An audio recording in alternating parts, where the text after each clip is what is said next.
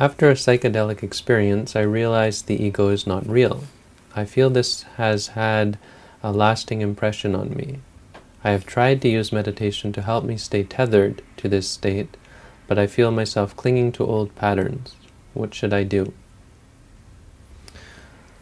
We should break this up into, I guess, at least, let's say 2 parts. I can see 2 parts here that are essential, 2 different things that you have to be able to break up. Now, the Buddha was the Buddha was described as a vibhajyawading, one who. So what distinguishes the Buddha's teaching is his ability to separate realities and not get them muddled. Now, you say you had a realization. Now, that's momentary. There's a realization that the ego is not real. Then you say this had a lasting impression on you. So something resulted from that realization. These are 2 different things. So you want to stay tethered to the state, which for sure is the second one, the latter. This usually pleasant, calm, peaceful, something like that, something positive, something that is actually clung to as a result. It's something that is pleasant, it's a relief from suffering, but it's also impermanent suffering and non-self. And so when you cling to that, you feel unpleasant, you feel frustrated, you feel discouraged because you can't cling to it, because it disappears. Now the knowledge, well, it doesn't really matter. The knowledge came and went. The knowledge was something, the realization was something that most likely came from your, well, you say it came from a psychedelic experience, but it was a trigger for some peaceful, pleasant, powerful state, some state that you equate with a realization, with an enlightenment of some sort.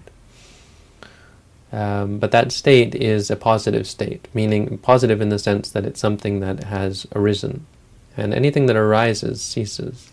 So that state is not something that should be clinged to.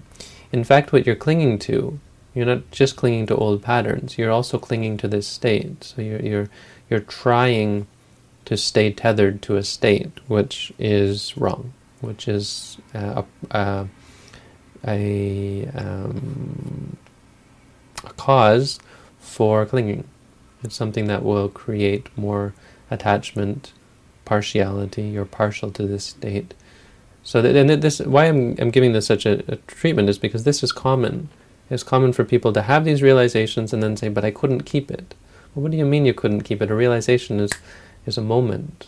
So what you're talking about keeping is this powerful state that's temporary but comes from a release. It's something that is a relief to you, and so you cling to that, and as a result want it to come back. Realizations are like, you could say, like meals along the way. They rejuvenate you, but they're not. It's not the realization that we're looking for. The final goal is something that isn't clung to, can't be clung to.